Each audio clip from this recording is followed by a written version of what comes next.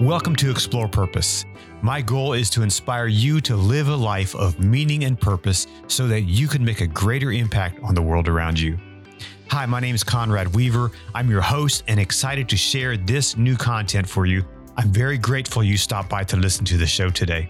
Hey, if you enjoy this podcast, please subscribe and leave a review. This helps me reach more people and hopefully inspires them to live a life of purpose and meaning as well. Thank you for doing that.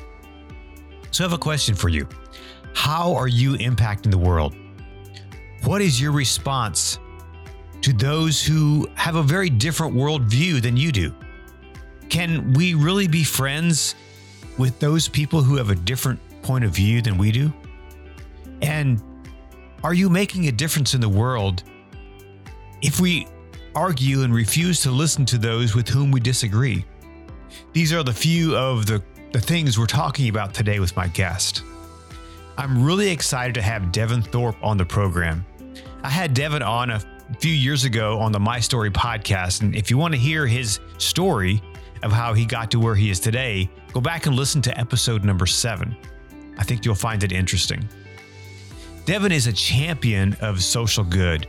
Drawing on more than 1,200 interviews with changemakers, he shares their superpowers for good. As a Forbes contributor with over 500 bylines and over 2 million unique readers, he became a recognized name in social impact. His YouTube show featuring celebrities, CEOs, billionaires, entrepreneurs, including Bill Gates, and others who are out to change the world gave him a recognizable face as well. He has helped nonprofits raise millions of dollars via crowdfunding. He has a background in finance and has lived on 3 continents and visited over 400 countries on 6 continents with guests from around the world on his show. Devin brings a global perspective on purpose-driven leadership to international audiences, from the UN to Nepal. Here is my conversation with Devin Thorpe.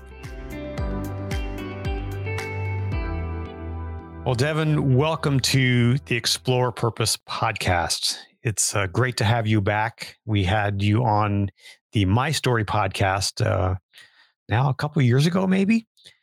Yeah, and been a minute. It's great to have you back.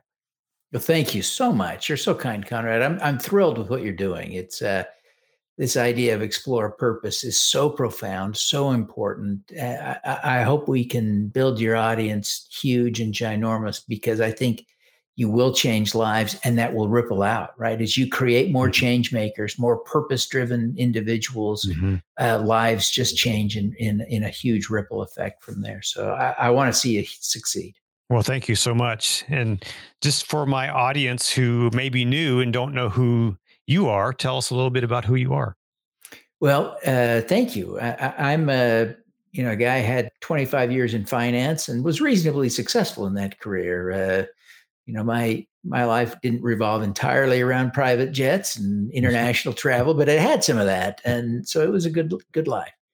But a decade ago, I reset when I got fired from the best job I'd ever had, and launched a new career focused on, doing good. And I call myself a champion of social good. And so I'm about helping people to do more good. And I kind of focus on 3 broad problems. And they're broad, so it's maybe a misnomer to call it focusing, but it's climate change, poverty, and global health. And these are vast problems. Most recently, I took a compilation of insights from some of my 1,200 podcast episodes to write a book called Superpowers for Good. I had casually started asking my guests, what is your superpower? And along the way, I began to see that this was a profound thing, that the answers, not all of them, some were glib, but many of the answers were really profound. And I began to understand more about great change makers. And finally, as I wrote the book, I really, really began to appreciate fully that the opportunity to change the world begins by changing ourselves. And so, circling back, I really am excited about what you're doing, because what you're doing align so well with my life mission and purpose. And I want to see you be successful in sharing purpose with more people. And you and I are in some ways doing similar things. And I think that's great. Sure. There's plenty of room for lots of opportunity.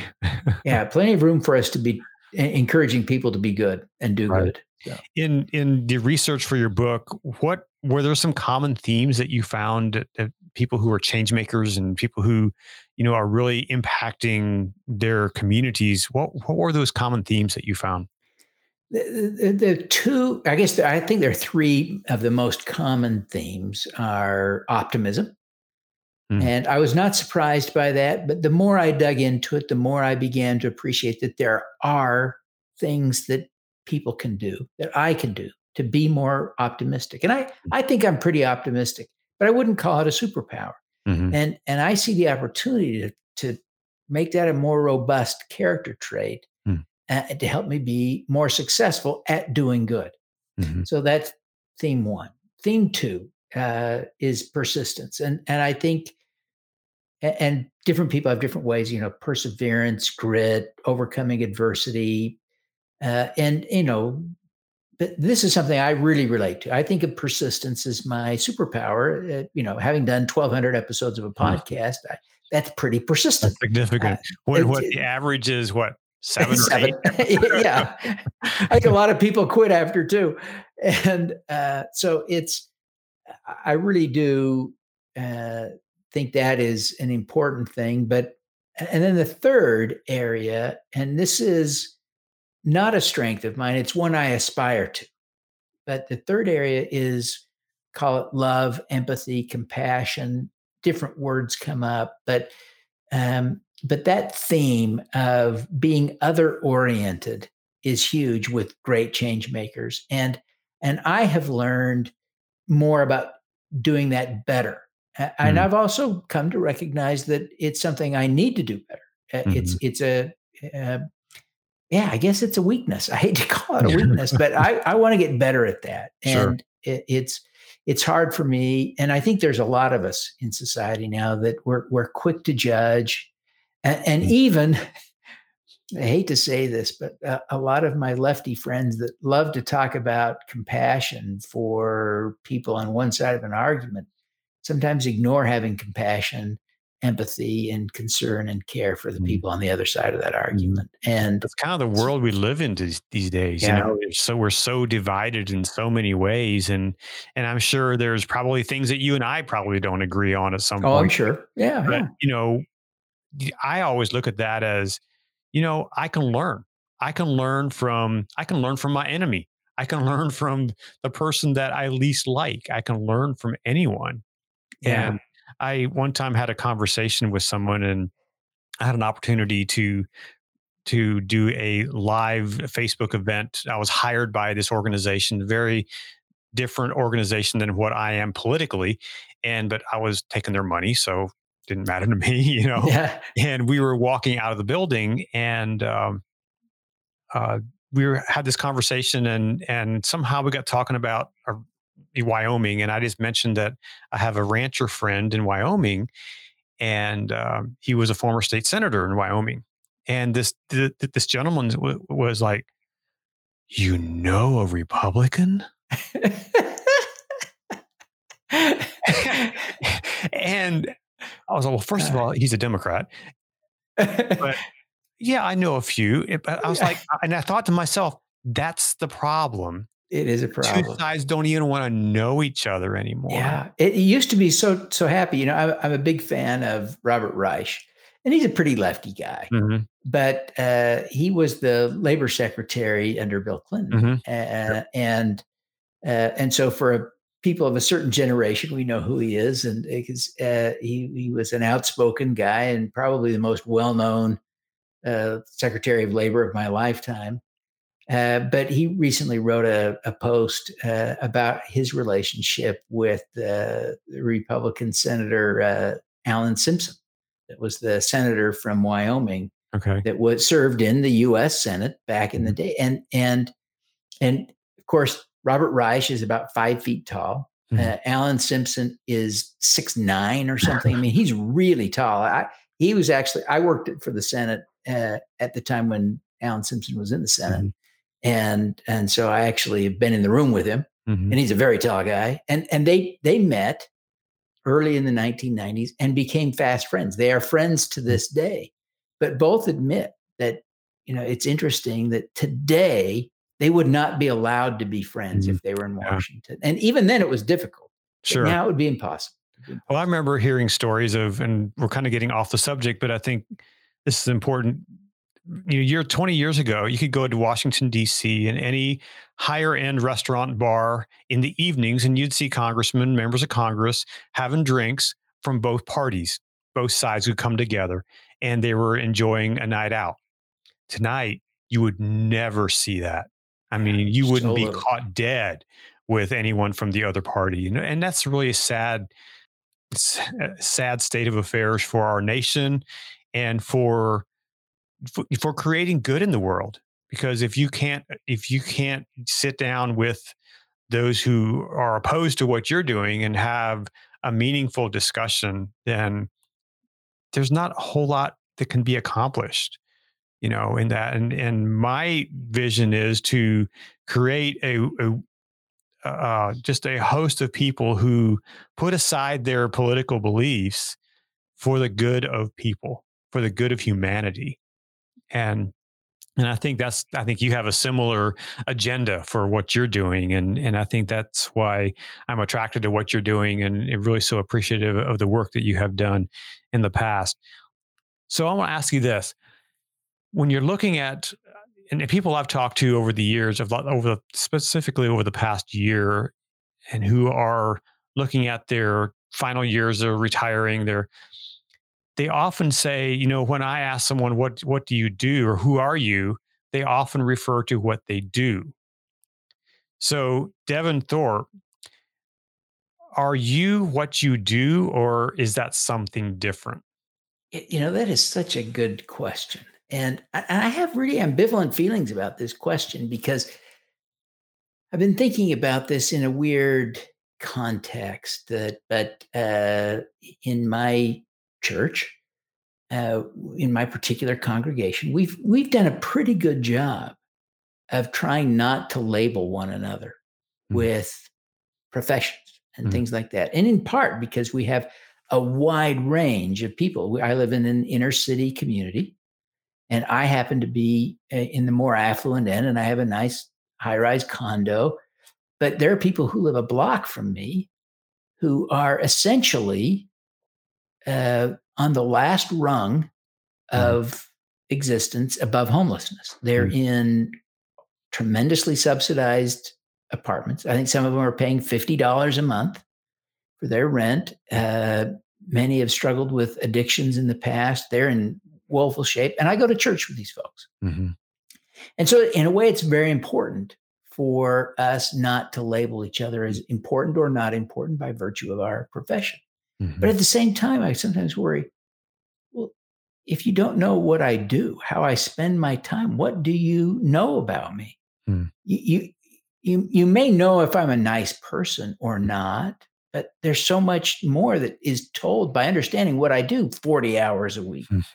And so, like I say, I kind of have ambivalent feelings about this because, and particularly, I guess, in my case, I feel like what I do does align more with who I am. Because for the past decade, I've been able to do only what I want to do. But we're not wealthy.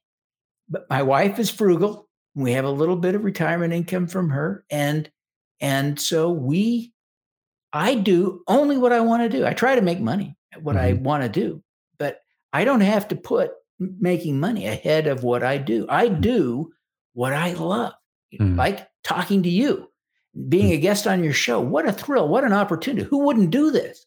I mean, I consider it a great privilege to be here in this minute, in this place. And I'm so grateful. So yeah, this is a weird question, trying to kind of unpack this question of would you have been able to say that 10 years ago when you were in the finance banking industry?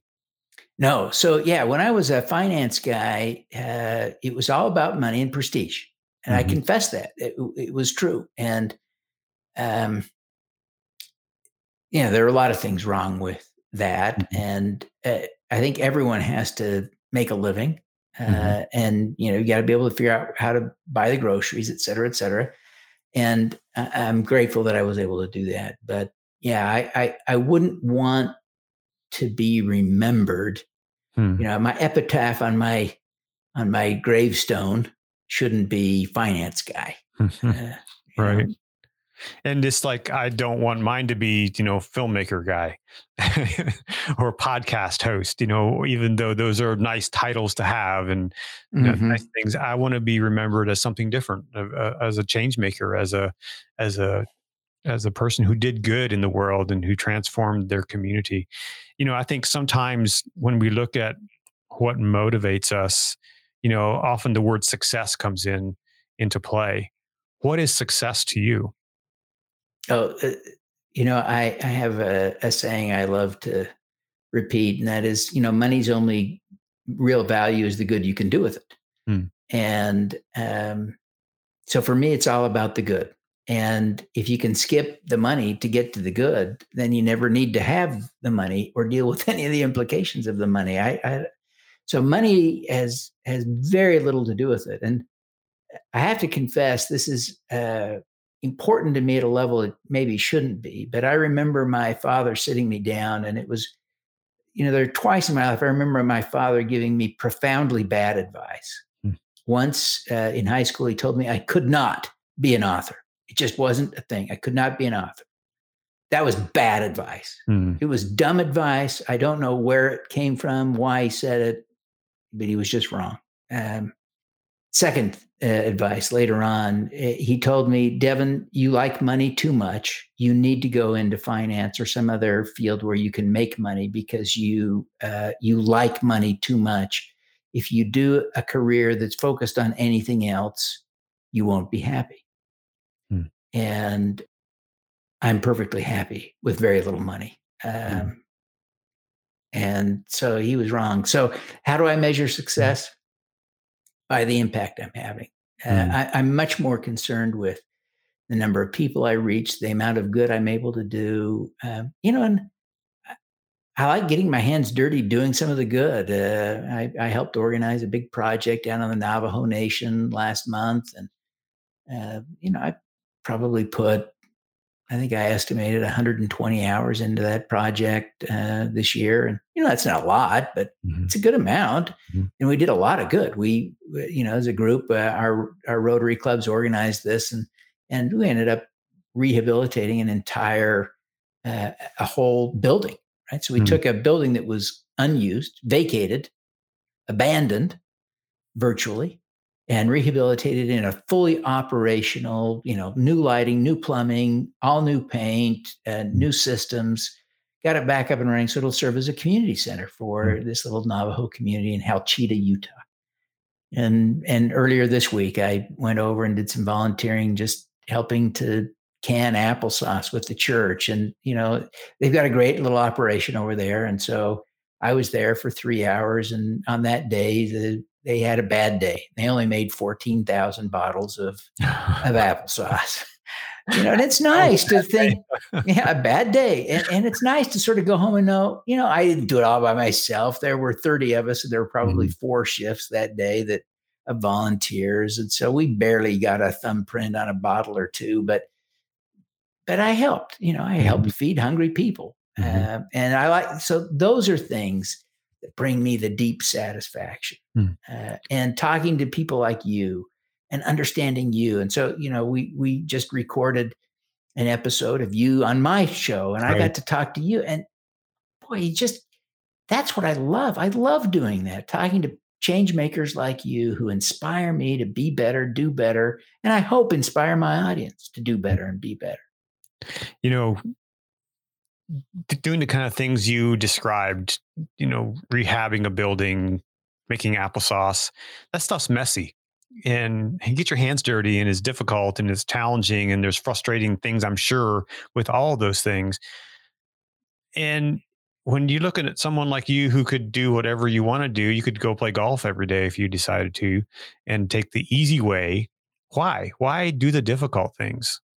because they're so much more satisfying. And I think that's the whole point of your Explore Purpose podcast, right? Is to help people see that when you identify your purpose, and each person's different, right? Some people, their purpose won't be aligned very closely with mine, and that's fine. Mm-hmm. That's fine. Find a purpose that will get you in here and channel that and engage in that. There are so many opportunities. And yeah, so I think sometimes we kind of cast this wide net of saying, I want to change the world. Well, that's difficult. That's too broad.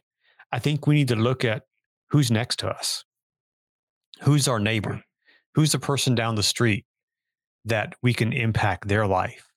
And so I was at a conference the other week, and the speaker, very renowned doctor, and he said something that really struck me just right between the eyes.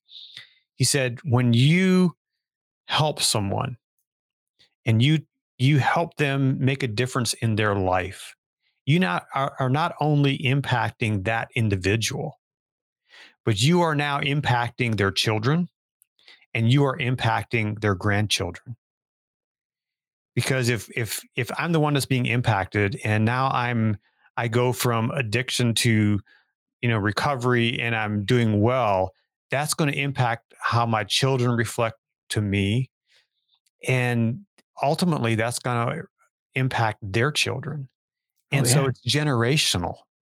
Yeah, the ripples of any change with any individual are enormous. Where did I read this just the other day? I hate to not give proper attribution, but I was reading a book or an article, and they came across this idea that, you can't ever kill or save just one person.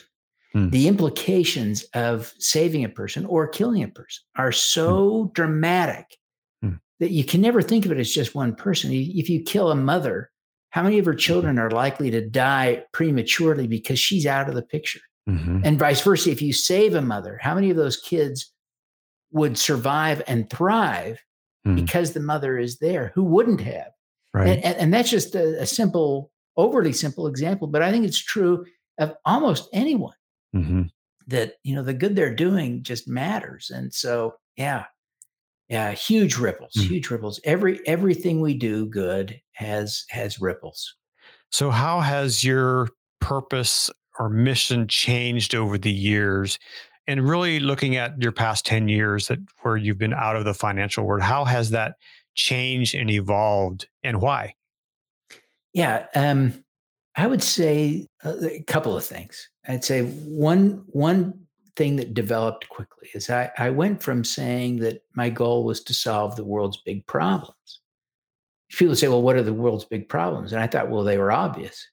But I had to settle, and I realized that not everybody agrees on what the world's big problems are, but I think of them as these three I think I mentioned: poverty, climate change, and global health.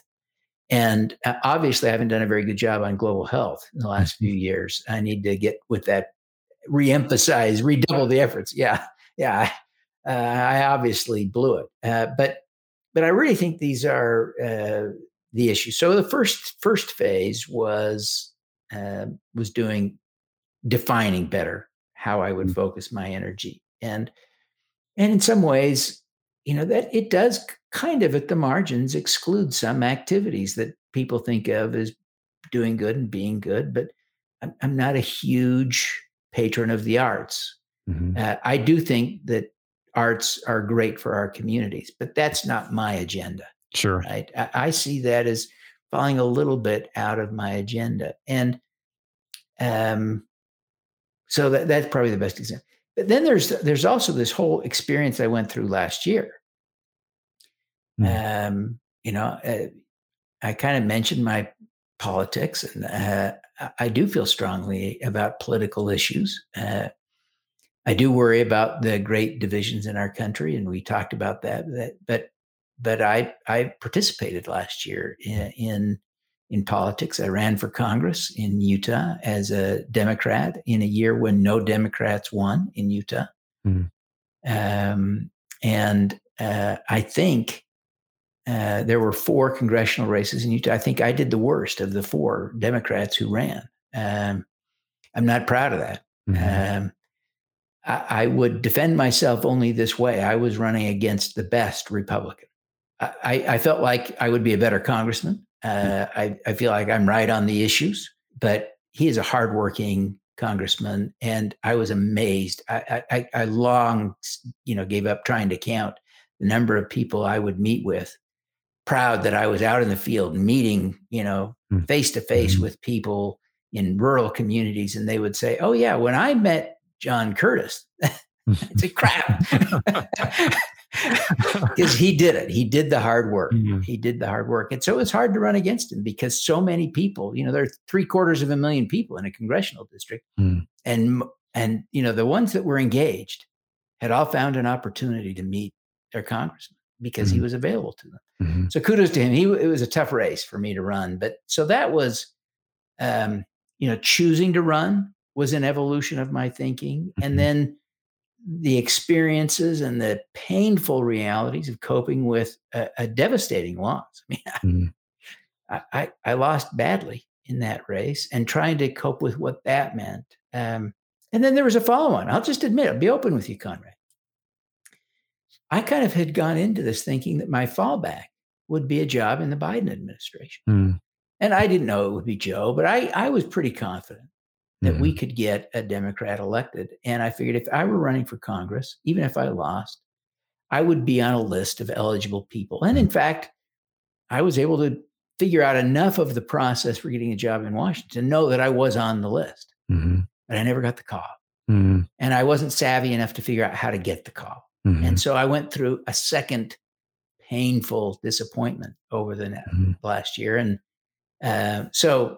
then I wrote my book. And so then I came to a third or fourth. I don't know how many insights are coming. You asked a question that was a little open-ended. I apologize, Conrad, for talking for 25 minutes without taking a breath. But writing the book, Superpowers for Good. And I've learned about this concept, that I think is so important, that I have to learn from people like you, right? And I think all change makers need to be looking at the aspirational qualities, I call them superpowers, of the great change makers, to figure out what we can learn from them to change ourselves, to help us change the world.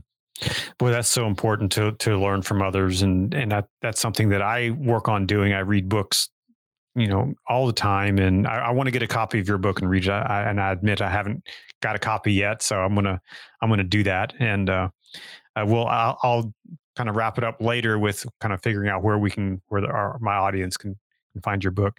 But what keeps you focused on purpose, on your mission? That's a great question. What keeps me focused on that? It's pretty heartfelt. I genuinely think about these issues and worry about them because they are, I think, important. I guess it comes down to my conviction, right or wrong. Right. And I admit it's a subjective assessment. That these are the most important issues. Right. And so I want to work on those. And that's what gets me up in the morning. And, you and I think are people of faith, similar faith. And part of it is, I think it comes from my theological upbringing, that to serve God, I serve people, and a desire to do that. And so wanting to serve them in the most impactful, important ways, I look for the biggest problems and try to address those. And of course, I'm not doing anything firsthand, right? These 3 things guide who's on my show, who I write about, who I talk about, and then the messages I give when I'm invited to speak to audiences and things like that. So as you look at the final half of your life, assuming that you still have many, many years to go, I always tell my kids I'm going to live till 100. So I'm about halfway there. I'm a little over halfway to 100. Yeah, so, when you look at my goal is 111. Oh, there you go. So as you look at the final half of your life, how does your purpose now play a role in those future years? Yeah, it is the defining feature of those years in my mind. Um, the only thing that takes precedence is family. Mm, And I am so fortunate to be blessed with Gail as my wife, whom I fell in love with, and we have communicated well over the years. Our priorities have shifted dramatically since we married, mm, but because we've had an open conversation, an open dialogue, our values have aligned differently, but in parallel. mm, And so as we have reprioritized some of the things in our lives, we've done them together. But I think, you know, Gail, my wife, Dayton, my son, take precedence over these other causes. But I am so fortunate. Dayton, my son, is completely independent. He's far richer than I am or ever will be. I don't have to worry about him. mhm. He shares my values. This year, he made $100,000 donation to end malaria. Wow. He just got married last month. His wife is working to end malaria. She's Mhm, a Stanford postdoc working on how to make mosquito lives shorter so they mm, infect fewer people. mm. It's just wonderful to see them aligned in value and spirit and independent. And I don't have to worry about them, but we can share our joys and our challenges together. So, yeah, I think purpose defines the last half of my life. Mm. I think that's probably a rarity in today's culture among people. It's, many people that I know. I have a friend who just retired and he's probably listening to this, so I won't mention his name, but he listens to this podcast. So, and he just retired from a government agency and he's doing some really exciting things, and but I don't know, what his plans are long term for as far as purpose. And so want to challenge, everyone that's out there that's looking at their retirement years to really explore who you are and not have that defined by what you do, but explore who you are and what you want to accomplish in those last half of your life. And that's what is driving me to work on this show, explore purpose, to launch a new business, to really see what I can accomplish in the last half of my life. And that's excited to bring people along, like yourself, to kind of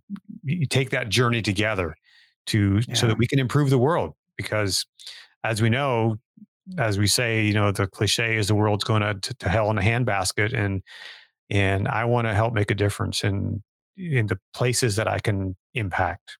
Yeah. I can't change the whole world, but I can impact the people that I can connect with, and that's what Yeah. I hope to do.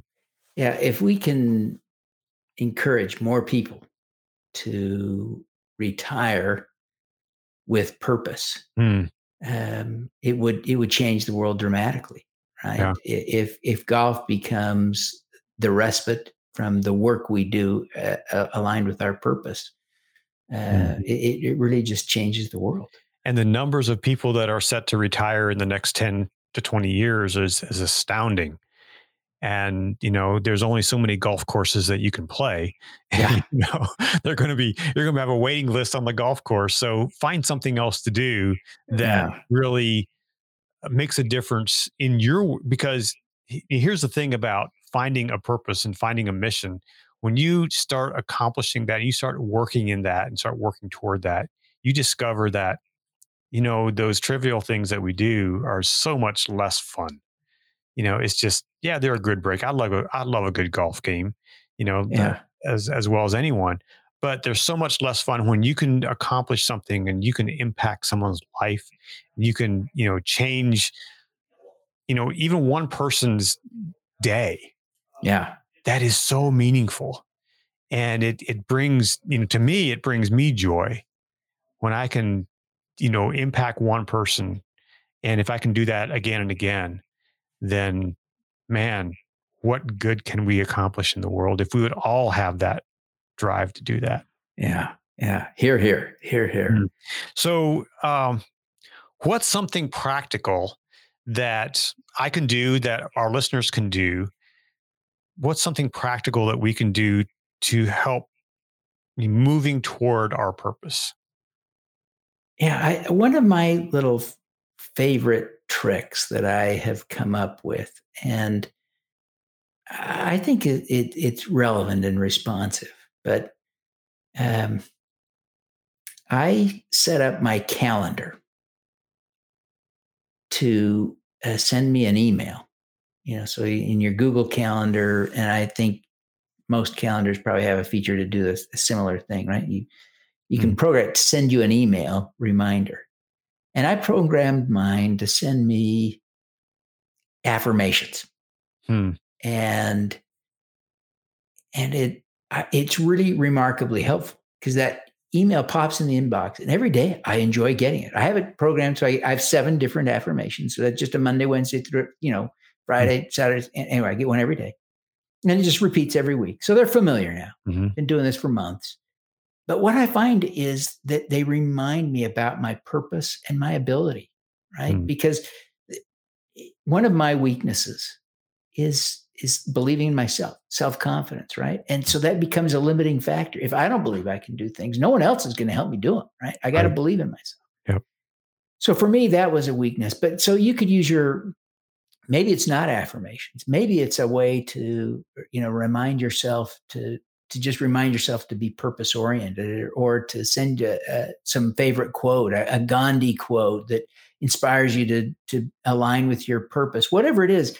But that daily reminder, and it could be one that you get every day. It could be 7. It could be 30. You do, get a different one every day, all month, and then start over. I mean, it could be any way, but you can use your calendar to tell you what you want to hear. Right. Awesome. And I think it's a more profound effect than you imagine. You're sitting here listening to, I know some of the people are listening, they're like, that's the stupidest thing I've ever heard. But I tell you, it will help. It will help. So that's my little hack. That's really cool. I really like that. And I'm going to explore doing that myself in some form. Yeah, that's really cool. So you said something about a quote, and I'm going to pull up this thing that I found yesterday, see if I can find it here. Because I actually put it in this pitch deck that I'm using. And it's a quote by, I'm not an Oprah fanboy, but she does have some amazing things to say. And this quote I actually put it in the pitch deck for my new business.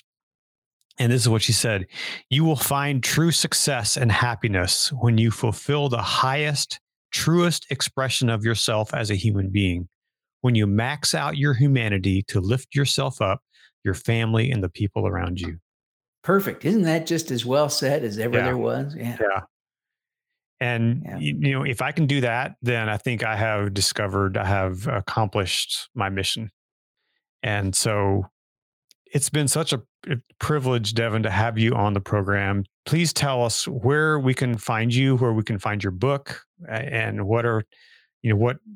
how we can connect with you. I really appreciate that invitation. Let me be as quick as I can. DevinThorpe.com, DevinThorpe on the end.com is kind of the hub of all things. But I hope you'll subscribe to my newsletter podcast. You can subscribe there at DevinThorpe.com, or link over to it and take a look at it. You can also find me on Twitter at Devin D. Thorpe.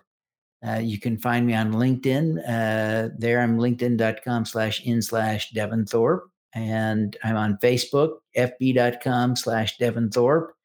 And Instagram at Devin D. Thorpe. I think those are the main places I am. I would love to connect with people, and I'm easy to connect with in all those places, and happy to schedule time with people if they want to chat. Just ping me in any of those formats. I'm easy to reach. Very good. So what's the next big thing for you? There is a big next thing. How many hours do we have? So in addition to all the things I'm doing, my wife and I are selling our home in Utah, buying a less expensive place in Florida, we're taking some of that extra cash to buy a Rivian pickup truck, and we're going to buy a travel trailer, and outfit it all electric and all solar. So there will be no generator on board that runs on propane or gas or anything else. And our goal will be to live as much as we can off solar. And we can supplement the trailer power with the truck power. Mm-hmm. We'll be carrying big batteries with us in the truck everywhere we go. And so we see this as a great opportunity to be completely fossil fuel free in our environment. But we plan to travel a lot. But so I will do some of my podcasts meeting people live nice. where they are. And that will be fun. And anyway, that's going to be the new thing. I'm also starting a new newsletter. I'm not sure what this will be in the long run. But Saturday we're launching the first installment of our story of our solar trailer epic journey. So you should think about starting a YouTube channel for, it's kind of a popular thing for these YouTubers. We follow a couple of couples who are living in their van and they're exploring the world and all that. You could start a YouTube channel with Devin and I forget your wife's name. Gail. Yeah. Gail, yes, I think we will do something like that. Whether we leverage our existing channel or create a new one, we will definitely do some video as part of this effort. So very good. Well, I'll have to have an invitation to you when you're coming through Maryland. You have a place to stay. Thank you very much. So we'd love that. So thank you. Thank you very, very much. You're very kind. Yeah, well, Devin, thank you so much for being on the program. I really appreciate it and looking forward to connecting with you again. And someday we'll be able to meet in person, hopefully. I look forward to it. Thank you.